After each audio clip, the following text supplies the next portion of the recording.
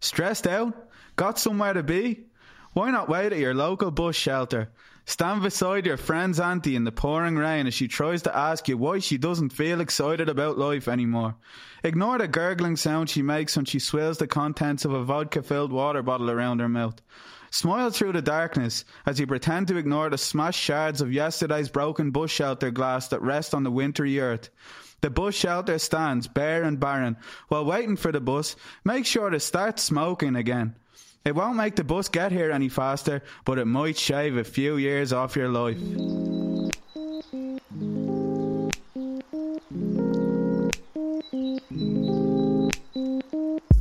Hey, you. No, not you. The man standing behind you in the shadows. He's awake. Today I'm talking to Keith Cassidy, Clinical Manager of Smartmore, a treatment centre for alcohol and drug addiction. We talk about addiction, denial, recovery, psychology and a few controversial opinions. Please don't message me about it in the DMs. I'm too important to read my DMs. I'm Frankie, and today you're tuning into Meditations for the Anxious Mind. Namaste.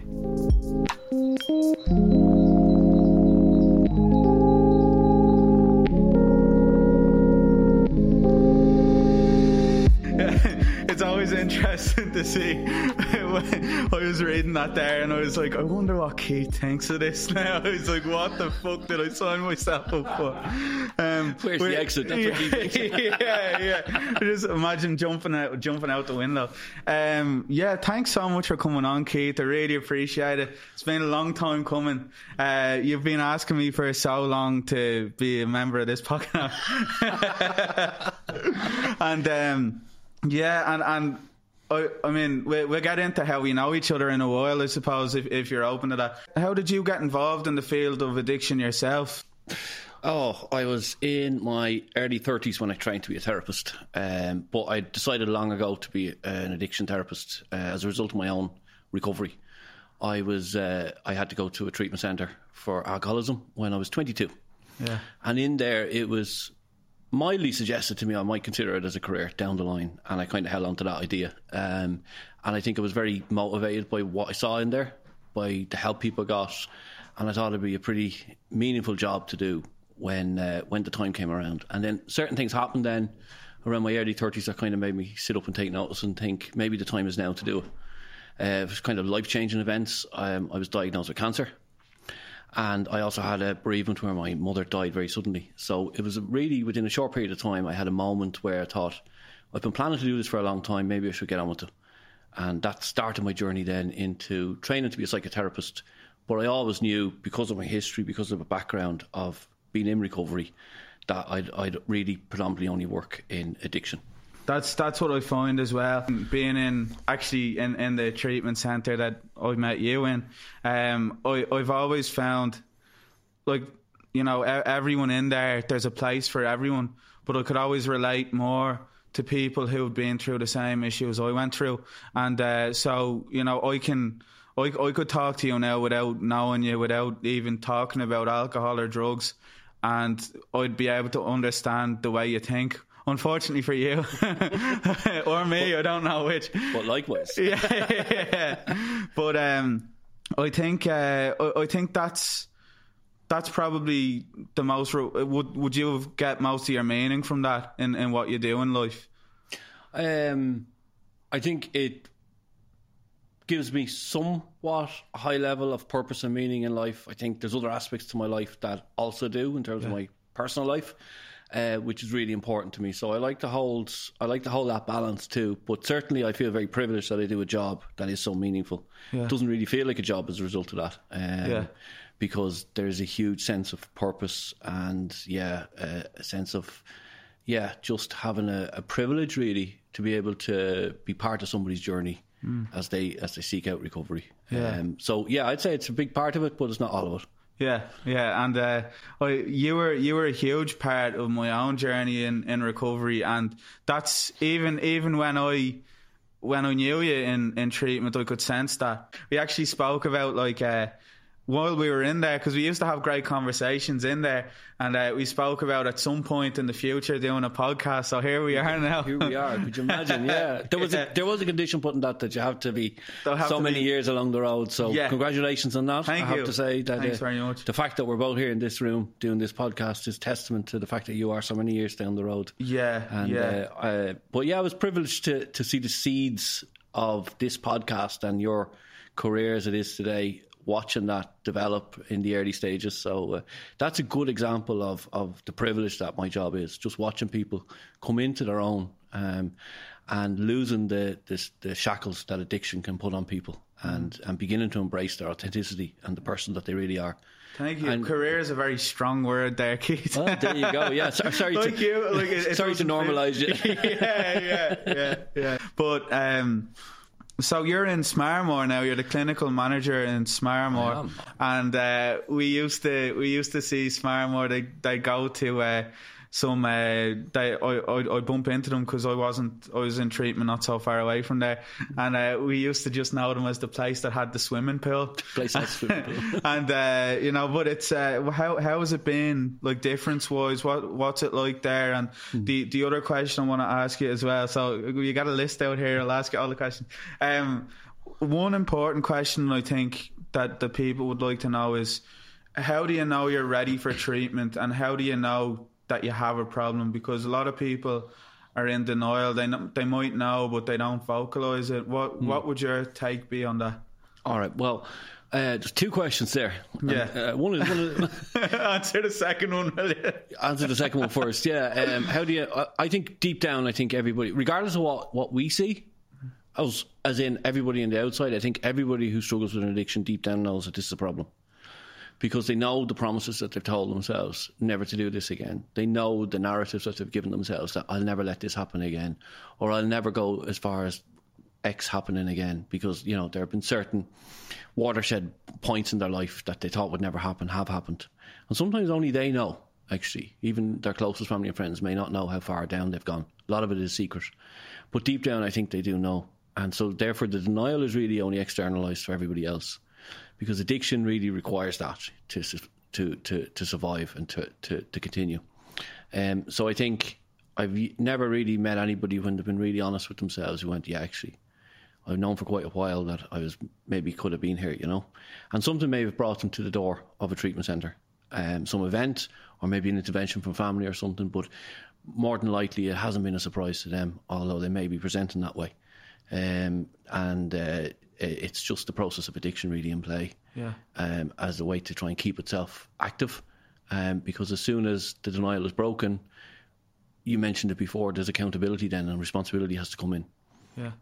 So as soon as the person really breaks through that level of denial, externally and internally, then they're tasked with having to be responsible to do something, whatever that happens to be. And I think you can be accountable on a Monday and you're like, okay, fuck, this is a serious problem. But then as the week goes on, you start to feel better and you start to go, actually, no, I don't have a problem. And that can happen a lot. And I'm sure a lot of people would love to know, are you involved in assessing people to get into treatment? I'm sure you are. I am in Smarrmore, yeah. And so I'm going to answer your first question now. So how's Smarrmore? Smarrmore is great for me. Yeah, so it's a little bit different than the last treatment centre. It's a shorter programme, but it offers a different level of service, really, in terms of that we have the opportunity to detox people. So I really have a philosophy of minimum waiting time to get in, because, like you just said, sometimes when somebody is at a point of looking for help and wanting help, you have to act quickly in order to access that help and get them in as soon as possible, because the process of addiction has ways of bringing people down different blind alleyways again. Maybe I wasn't that bad after all. Maybe everybody's overreacting. Maybe I can do it differently. If I stop drinking spirits and drink wine, maybe if I do this, that and the other. And all of a sudden then the option of treatment goes out of the window, and we're onto another trajectory and onto that hamster wheel of active addiction again. So really my philosophy in Smarrmore, and it's wonderful to be able to do it, is to try and reduce the waiting time as much as possible, as in matter of days, before we try to get somebody in. And we can actually detox somebody on site, you see, so we have that freedom. It's not that we require them to be clean and abstinent before they get to us. We can offer them the service of a detox. So wonderful, because the last treatment centre I was in was a little bit different. It was meeting people at a different stage in their journey. And it was an equally enriching experience for different reasons, but a very different way of working. Yeah, yeah. And I think that was actually, I wanted to touch on that as well, and you kind of answered it about one of my friends, Lynn is her name. She, I don't know why I had to say her name. I feel like she'll think I'm pretending it's my own question. But she was asking me to ask, has there been any, just as far as waiting times, because obviously Smartmore is different. I do have friends who were looking to get into treatment over the course of the lockdown, and they were waiting 6 months, some of them. And it's like, you know yourself what can happen in 6 months' time. And she suggested something that I never heard. I'm sure you have. If there could be some sort of e-support while waiting. So is there anything in play as far as treatment options where you go, okay, well, you have 2 months and you have a bed here, but here's the support that we can give you in the meantime? Is that, I know maybe it's not so much a thing for Smartmore. It wouldn't be a thing for us because we'd work very hard to try and get people in. I suppose we've just expanded now from 22 beds to 36 beds in order to meet that demand and in order to kind of process people a lot quicker into doors. Yeah. So it's not something we need to offer, because our approach is to really try and get people in as quick as possible. I just don't know what other treatment centres do in those instances if there's such a long. Yeah. But I think there'd need to be something to help stabilise and support people before they got into treatment. Yeah.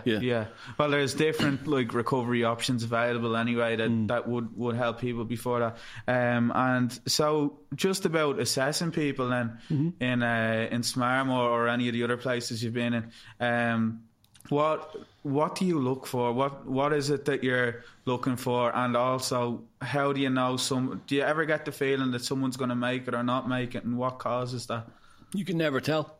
Yeah. You can never tell who's going to, especially by the end of somebody's treatment, you can never tell how it's going to be, because we're not privy to what we know maybe to some extent what they're going back out to, but we really don't know the actual experience of where they're going out to and what it's like. So we never know. And I think the day I start predicting is the day I'll give it up, because it's impossible. And some of and I use the word advisedly, worst cases I've seen have the best recovery today.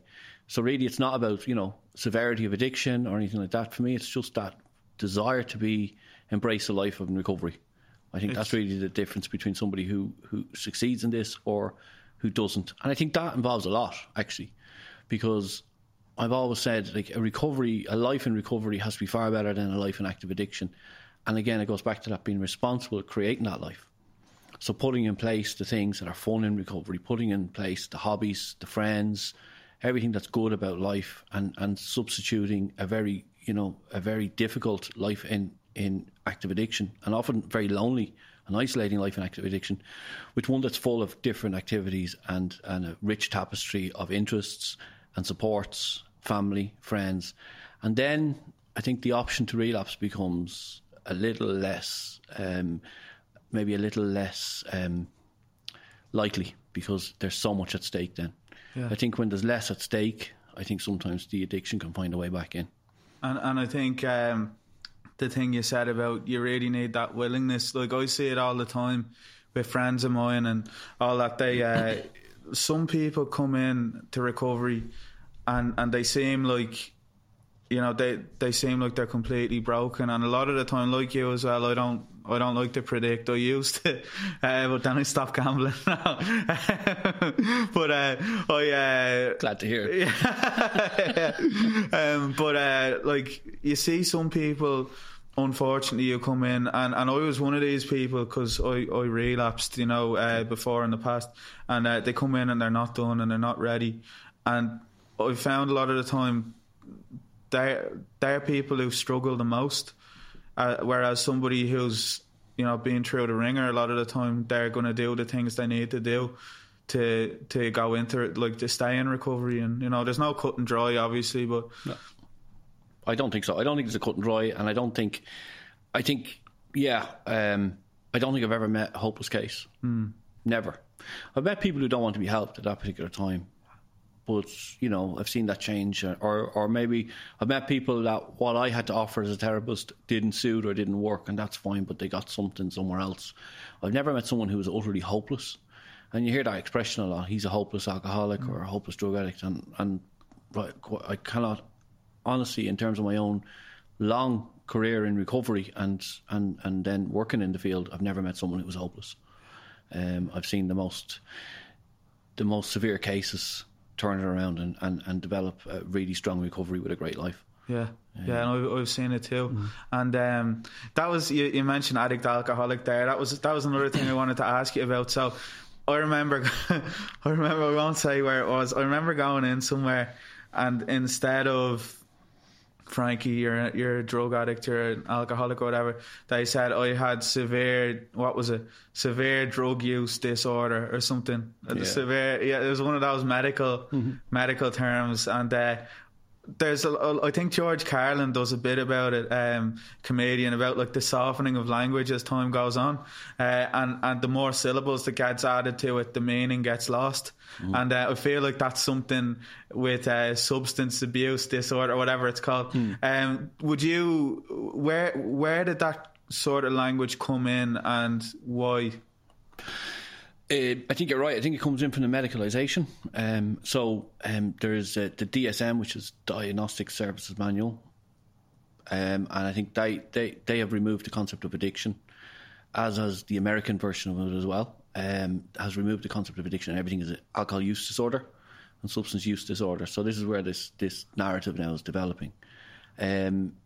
Now, there's a debate which I'm not qualified or getting into around how these manuals have medicalised a lot of conditions and have been sponsored then by the pharma companies.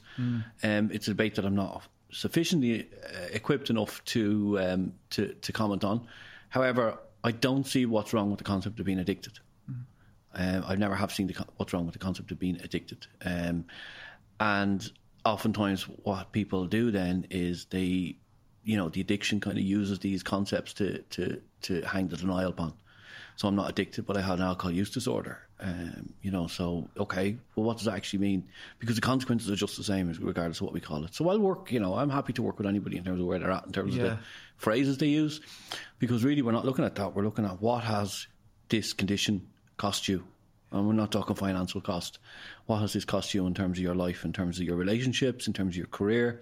Maybe, your role as a parent, or your role as a child or sibling, friends, etc. It goes on and on and on. That's where the cost really is. So regardless of what we call it, the consequences are just the same.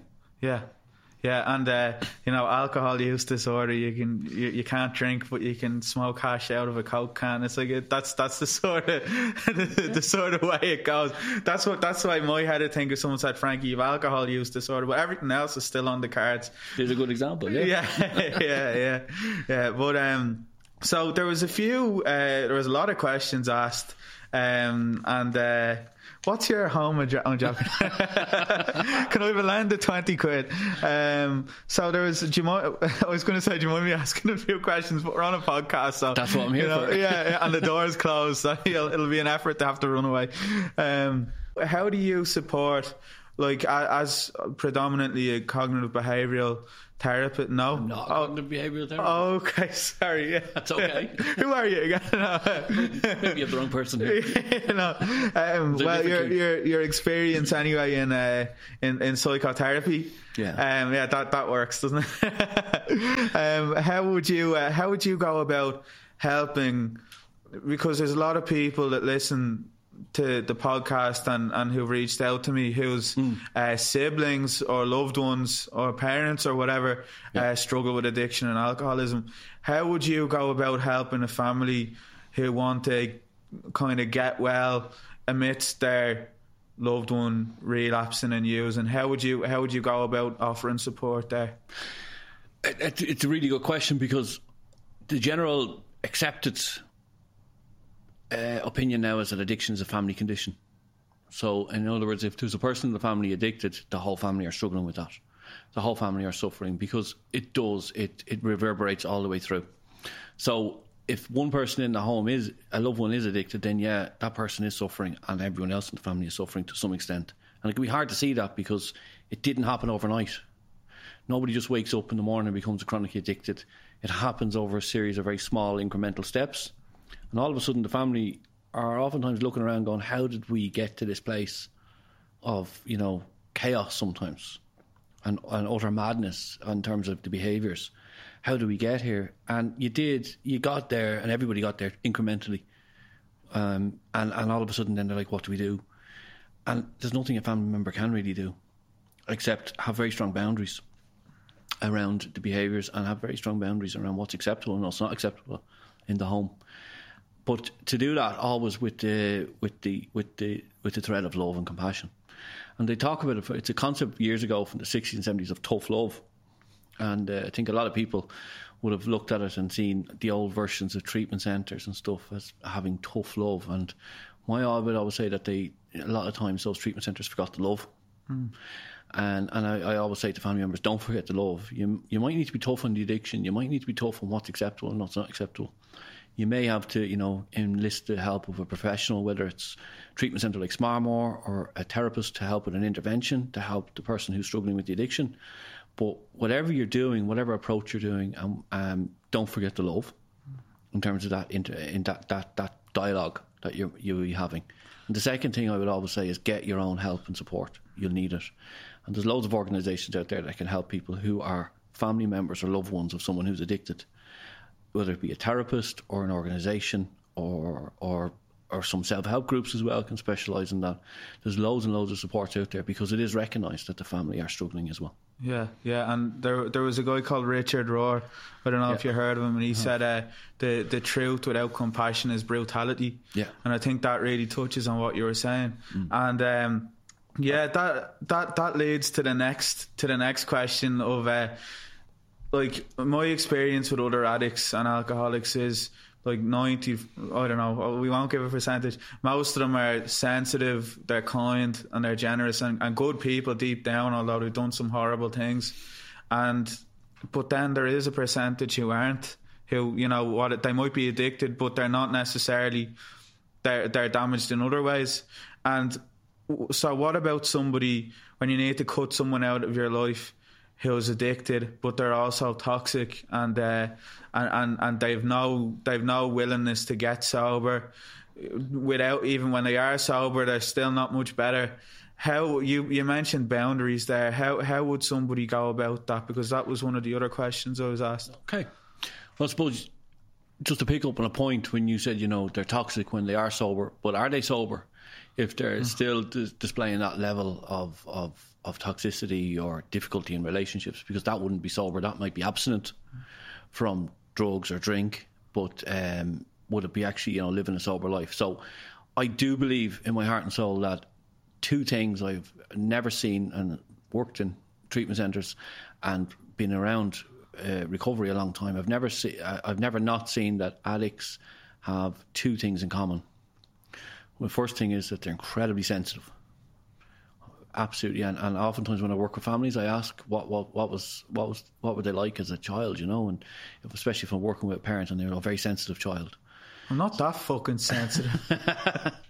So don't know if you can. And I certainly can identify with that myself in terms of my own story. Yeah, high level of sensitivity, and treatment centres is a very interesting place to work then, because you have this population of very sensitive people. And in addition to that, there's so things can go difficult at times, just because people get hurt.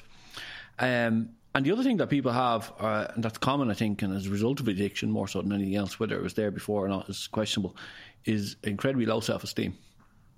So now all of a sudden, when we're looking at addiction, let's look at it as this individual who is incredibly sensitive with a very low self-esteem. Will that change how we actually interact with this person? Will that change who we see and what we see when we're looking at this person? Because oftentimes when we talk about that level of toxicity, what we're seeing is a projection of their own difficulties into the relationship or onto the other person. Yeah. And actually what we're seeing is a manifestation of pain, emotional pain, and it just being unable to tolerate that themselves, and surviving in any way they can. So I question the level of toxicity if addiction was really treated and recovery had really come into the picture, because the nicest people I know are people in recovery from addiction. Because they've really kind of embraced that sense of their true self, embraced their sensitivity and embraced their sense of who they are and their compassion for other people. Some of the best people I know, like you, are in recovery, and some of the worst people I know are dry drunks. Well, that's an interesting concept. Dry drunk, really. Isn't it funny? It goes to show how doing a few simple things can make, like on a daily basis, can make the difference in, like with me and with my own recovery. Maybe you're the same as well.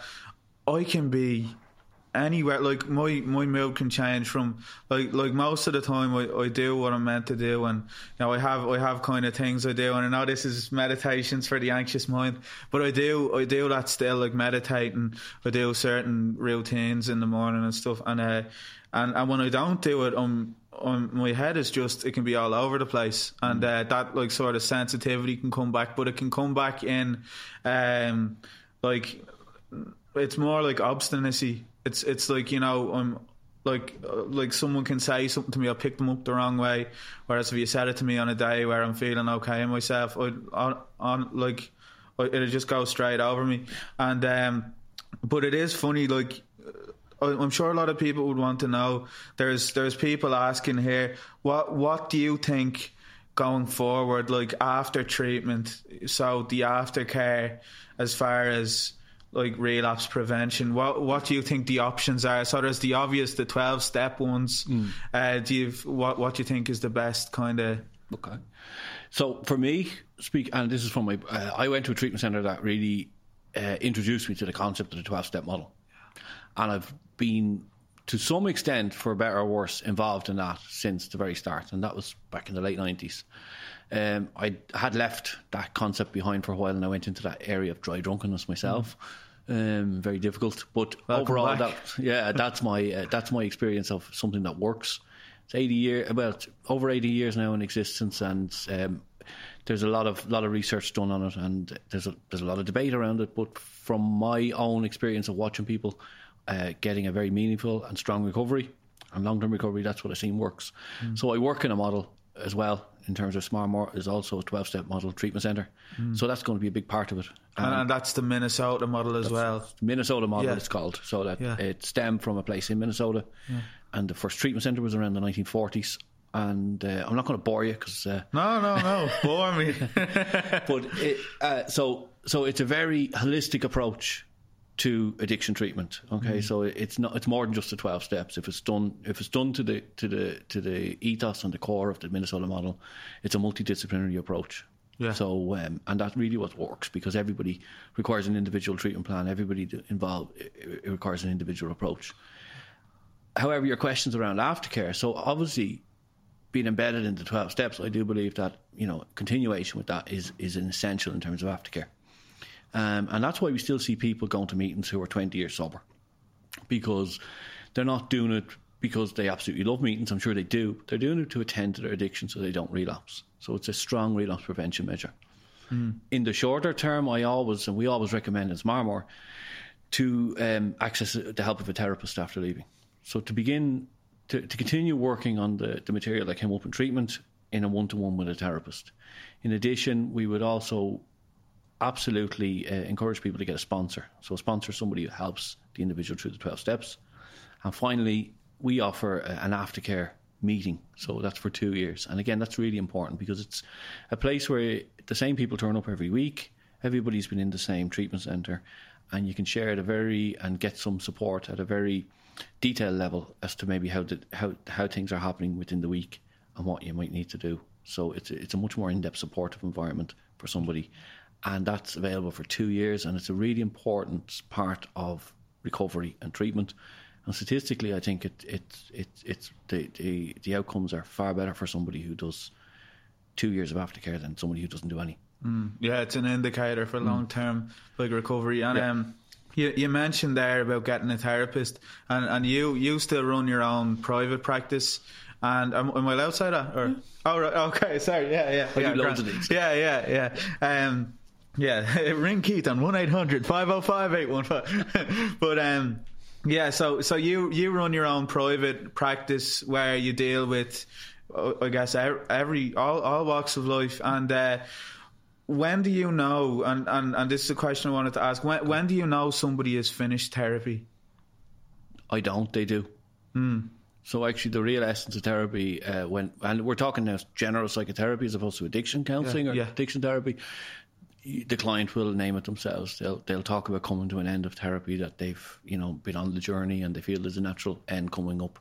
And the healthy way to do that is process it with the therapist, and it can be quite healing even in terms of the ending then, because it's very much part of the therapeutic process. But it's not for the therapist to decide. Yeah, it seems like it would be nearly you could end up hurting people's feelings if you go, we're finished now. It'd be like if I pulled the seat up, get up there again, time for the bus. I think sometimes with addiction, and before I was working in treatment centres, I used to work more with people who were looking for help with addiction, and I suppose my predominant thing was to try and help people get access to the 12-step model or some support group out there, as well as doing therapy. And at that point maybe the need for a therapist was less, because there was an embrace of the 12-step meetings, there was a sponsor, there might have been other supports in place. And therapy can become a little, especially for someone who hasn't done treatment, therapy can come back into the frame down the road a little bit. But it depends on the individual. My theory on addiction is it's not a one-size-fits-all. Everybody is an individual. It's one condition, it's one word that everybody uses, but it's a very individual condition. When you actually work with somebody at a level, you discover that their addiction is quite different. Maybe the story is similar, maybe the consequences are similar, but the underlying driving forces behind the addiction can be quite individual. And I think that's where it needs to be worked out with everybody.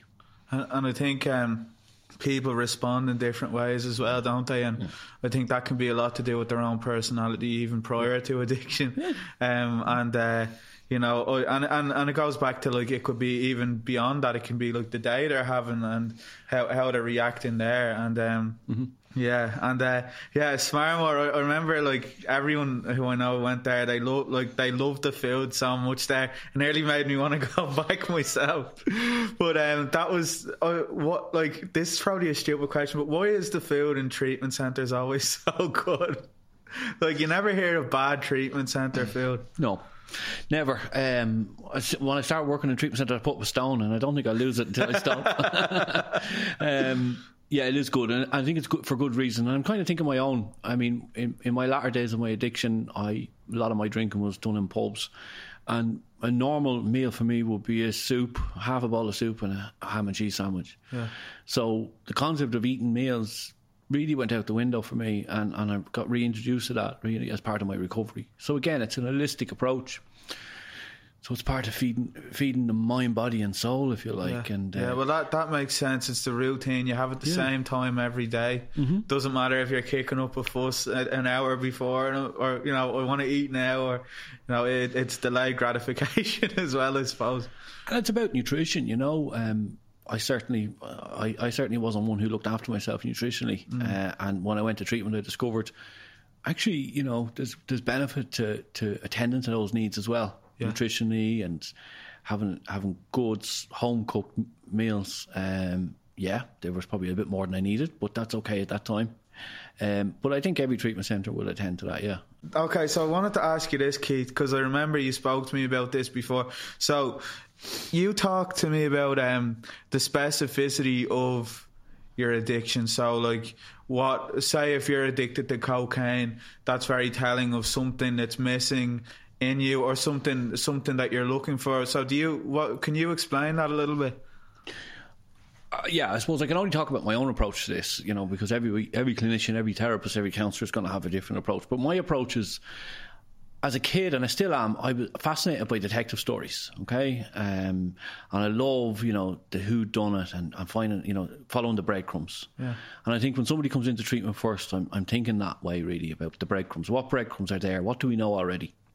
And some of the things are given and facts, and people can really, connect with immediately, which is what you were taking and how you were taking it. And sometimes that can lead us to, okay, that's interesting. Because, for instance, if we have a gambler, first question is, how did you gamble? Was it online or in betting shops, or was it in casinos? So that will tell me different things, maybe. Or suggest, it doesn't tell me anything, but it just suggests maybe different things. Even what do you gamble on? Is it cards? Is it slot machines? Or is it sports betting, whatever? So again, I'm trying to build a picture. So what I always try to do is build a picture of the addiction. because in some way it met a deficit. In some way it answered a few problems. It answered a few questions that somebody had way back. What happened was, or my belief is, what happened was it answered so many questions. It did such a good job. They stuck with it through thick and thin, through consequences, good and bad, and eventually they all became bad. Because no addiction started out being horrific. It started out by meeting a need, by being a solution to a problem, and being a very good solution to a problem. So whatever that was, so we can discover some of that maybe in terms of getting a history and getting a picture of how the addiction took hold and where it took hold. So it's all about the context, really. Yeah. So it's that's interesting, isn't it? Yeah, and like in my own with myself, when I look back at myself when I was like 15, that was the same with alcohol with me. Because that was the first thing, as a lot of people do. That was the first thing that I ever went to, and I remember, like as a kid, like my first memories. And I don't know if it's the same for everyone else, but I had this like really tight feeling in my chest constantly, like it was just sitting down on me. And when I took a drink, it's like it just all melted away. And I didn't have to, because part of it was like I wanted everyone to like me. I wanted to be the class clown. I was acting out. With me, when I look at my own life, Keith. I had a good life. Like I had an amazing family, like I already said, and you know, like middle class background. No, like as far as the house anyway, that the home life, there wasn't like trauma there. It was more just it was more how I just interfaced with the world. And like in school as a young kid anyway, there would have been a little bit of bullying, and there would have been maybe like I just felt different. That was the first thing. I felt different, and then I was like, okay, well, I just showed them how different I am by like trying to stand out and trying to be accepted for being different. And you know, I didn't, where most people kind of wanted to be the same. I was weird in that way. I wanted to stand out, but I also wanted to be accepted. And so when I drank, it took all that stuff away from me. And because it's almost like living a double life. I could just be myself, and I wasn't afraid of the consequences of that, and I felt okay. And we were talking about recovery there, and when I'm connected and I'm good with myself, that's what I get in recovery, and realising then that I didn't need any of that, and I didn't need a substance, or I didn't need, because really, like it was obviously, like you said, it was amazing at the start. It filled something in me that was missing, and But it started to, like, I don't know if you want to say, it was like my spirit became really dark while I was going through that. And I remember you saying in treatment, it was one of the first things I think you said, and you were saying like recovery is like getting rid of all that shit. I'm going to use my own words here, and stripping away all that so you're only left with the light. Wait, was that what you said? Yeah, I do believe everybody has that light within them still, and addiction hasn't killed it because they're presenting to a treatment centre for recovery.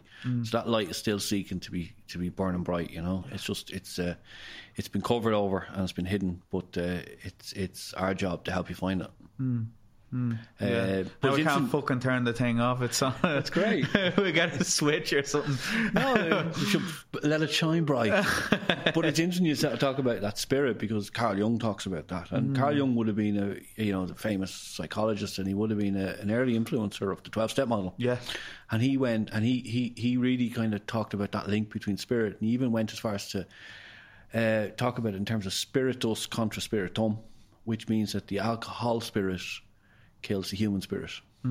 So he made that link really between, you know, a spiritual thirst and people drinking and having a spiritual thirst and trying to fill it with spirits. So he really kind of went with it.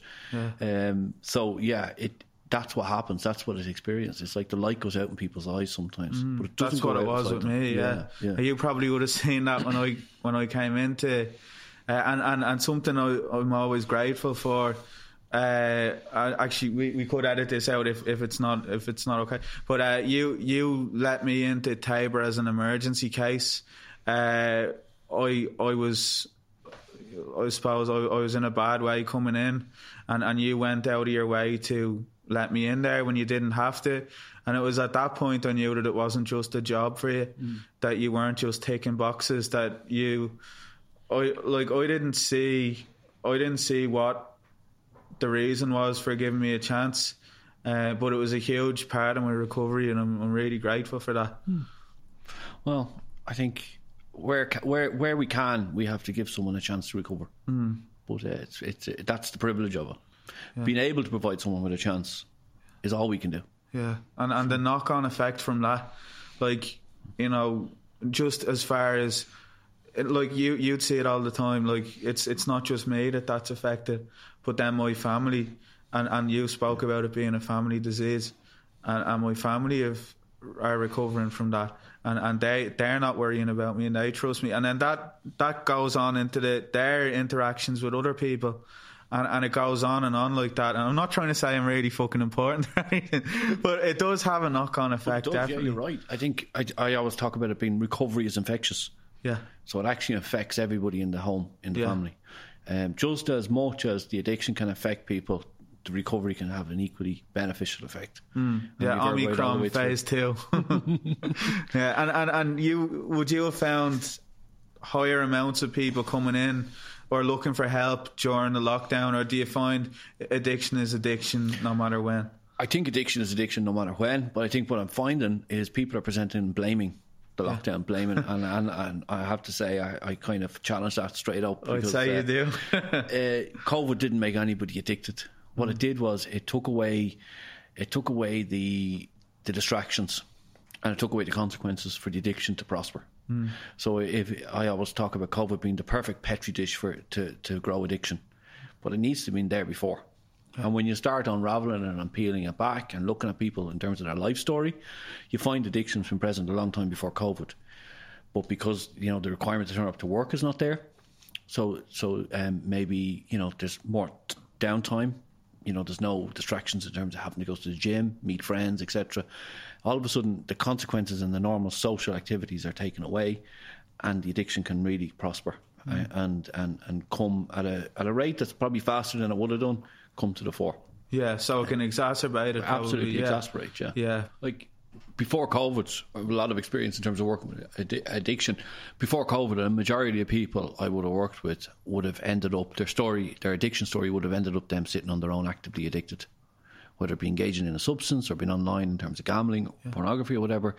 But it was always ended up in their home or in a room on their own with the curtains closed, engaging in their addiction.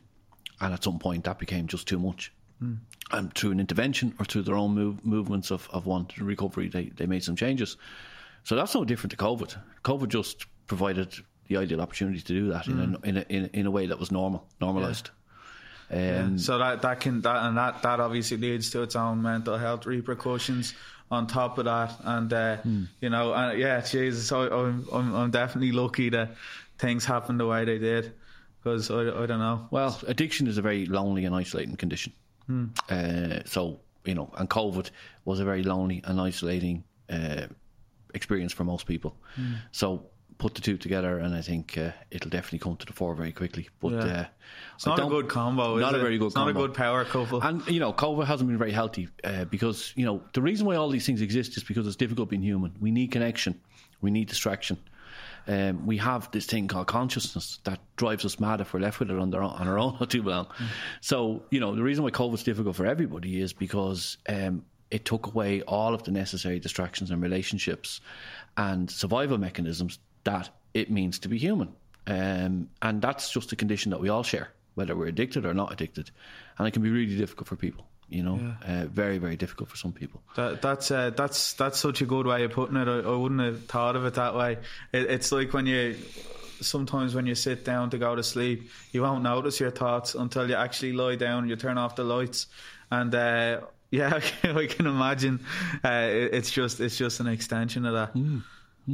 Yeah. So I won't keep you too much longer, okay. Keith. We just have 20 more. No, joking. I'm having so much fun here. So there's one that I know probably. I have a fair idea how you're going to answer this. Somebody asked, "Is weed addictive?" Okay, I'm going to do a therapist thing. How do you think I'm going to answer this, Frankie? Just as a matter of interest. Well, see how predictable I am. Okay. So, I suppose you would see the very negative repercussions of what weed can do to someone who's prone to addiction. And yeah, you're going to say it is addictive? Highly. I just had this conversation. If I don't have children, if I had children, I'd have a horror of them taking weed. It does so much damage. Is unbelievable from what I can see. The level, and again, I'm only talking now in terms of my experience of dealing with people who have an issue with it, but the severity of the addiction and the difficulty in treating it as an addiction is very, very high. So I would say it's absolutely addictive, and it comes with huge consequences and huge price to pay. It takes a long time for it to leave the system. It takes an even longer time for the brain to readjust, because it does such a neurological job on the brain. And it affects motivation. It affects will, and it affects motivation, I've said before. And at times I've seen people being quite paranoid long after their last smoke. Like, as in being delusionally paranoid. Who told you that? So what I've seen, and I've seen people, with heroin addiction, cocaine addiction, all substances, alcohol, etc., etc. And yes, they're all horrific in their own way, but I've seen the recovery being much faster, because neurologically I've seen that the THC in weed has a long-term effect on the brain. It eventually comes back around, but it's just much longer than the other substances. Yeah, and that was what it was with I think the argument there, what people tend to go on, and what I did when I was a kid, I used to have arguments with people and say, and then having my own experience, I can see that, even when I was just smoking weed, it was fucking my life up, but that was my own experience. I know 90% of people can kind of smoke it and get away with it or whatever. That's my medical study that I just did there. It's the same with alcohol, isn't it?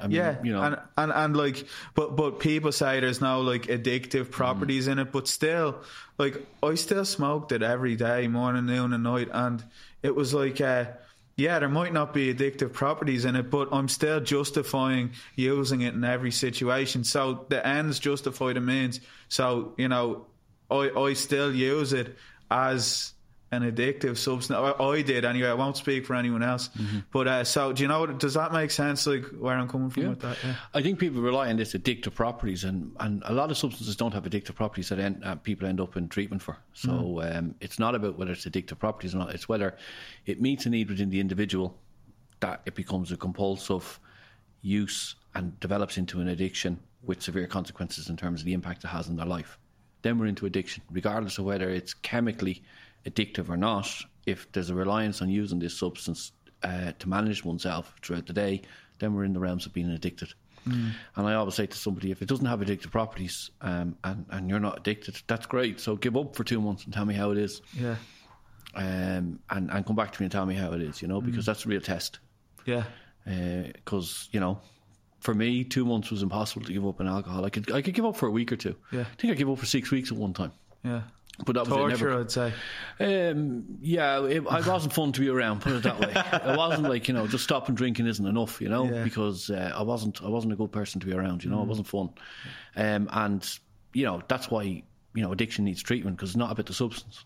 It's about living without the substance. It's about enjoying life without a substance, not just about not drinking. And I suppose people think, well, if they don't drink or they don't do weed again or they don't do cocaine or whatever, so that's it.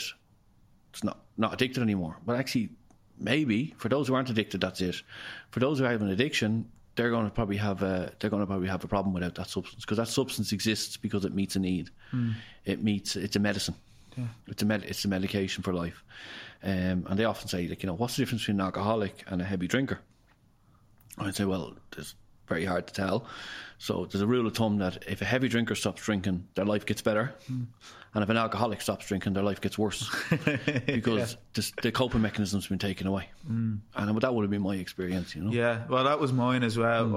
I noticed when I came in nearly 3 years ago now, I in January or whatever, I came in, you were the first person I said it to about the whole relapse and stuff like that, and then I came in and you were like, you know, you're going to really struggle for the first while. I was like, oh yeah, I will. I didn't believe you really. After all that, I still thought I knew better. And but my head, for the first 2 or 3 months, it actually got faster. It didn't get slower. And to the point where I used to work on a night shift, and which I actually got offered drugs more in early recovery and drink more than I did while I was doing everything else. But I'd be doing the hoovering or whatever, like actual hoovering, not sorry. Yeah. Well, yeah, you got that. Well, thanks for clarifying. Yeah, just in case. Yeah. I just want us to be on the same wavelength. But I was scared to do it because that's when my head would speed up, and it was to the point it was uncomfortable, and that's what it was like until I had an adequate substitute for it. Like, I needed treatment, I needed therapy, I needed all that, but I also needed to at some point start giving back. Yeah. And again, self-help books are about a person sitting in a room on their own reading a book. That's not what recovery is about. It's about connection. And, you know, we make connections by maybe asking for help and also offering help then when the time comes as well. So yeah, I agree with you. There's no such thing as true altruism. Yeah. Try it again. But you know, there is in a sense, because what better way to help yourself than help another person, you know? And there's nothing wrong with that. But yeah, I don't think we could. No, I certainly can't read myself out of addiction. That's the problem. I have to act my way out of it. I have to. I'd probably look for the audio book even if we could. Yeah, I can't get haven't found one yet. It's going to work, but I have to actually do a bit of work on it, you know. Yeah. And it's continuous, you know. That's the other thing, because now that I cross that line into addiction, I have an addicted brain, really, you know, and I have to be very careful because addiction can manifest itself in different ways. So you know, coping. Maladjusted coping mechanisms can present itself in my life in many different ways, and I have to be very careful of that now. Yeah. And watch out for it, because just because I'm not drinking doesn't mean I can't develop something else that's really unhealthy. Yeah. I tried to stop drinking coffee and I got till 3 p.m. and I said, I'm not doing this to myself. There you go. But there's always something. But Keith, thanks so much for coming in. I really appreciate it. Thank you. We'll have you in next week again. Part 2. Welcome to the present moment. The moment. Present. Christmas present. Your mum will only buy you gift vouchers because last time she gave you money, you used it to buy weapons. Christmas weapons. Before we begin, remind yourself that this time is for you and you alone. Allow no distractions, no worries, and no to-do lists to interfere with your distractions, worries, and to-do lists. Take a moment to make yourself comfortable where you are.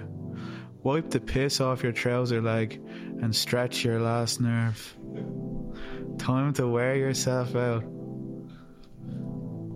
Once you've reached a place of stillness, imagine yourself on a packed bus, and every time you open your mouth, Robbie Keane sneezes into it. Keep it closed now. Breathe in through the nose. Be careful. Robbie Keane might have COVID. Turn your awareness to the ground beneath you. That's where hell is. Feel supported. Seek comfort in knowing if you screw up too many times in this life, the devil will dine on you in his fiery depths of the satanic barbecue. As you continue to breathe, travel from the crown of the head, the plastic Burger King crown that you brought home with you one night in town when you were drinking alone, which, by the way, might have been the saddest thing you've ever done. That's what your bedroom is for. Feel the Burger King crown grow light like a feather because someone stole it off your head. Don't confront them. Keep walking, coward. If you keep walking, your taxi fare will be cheaper. As you breathe, it becomes harder and harder to keep yourself anchored to the ground because Pat Kenny is grabbing your shoulders and trying to pull you away with him in his electric hot air balloon. Resist the urge to fight back. Glide with Pat. Trust him. Know him. Let him guide you. And whenever you're ready, bring your attention back to the room. and open your eyes. Thank you for joining me on this spiritual journey. I'm Frankie, and today you've tuned into Meditations for the Anxious Mind. Namaste.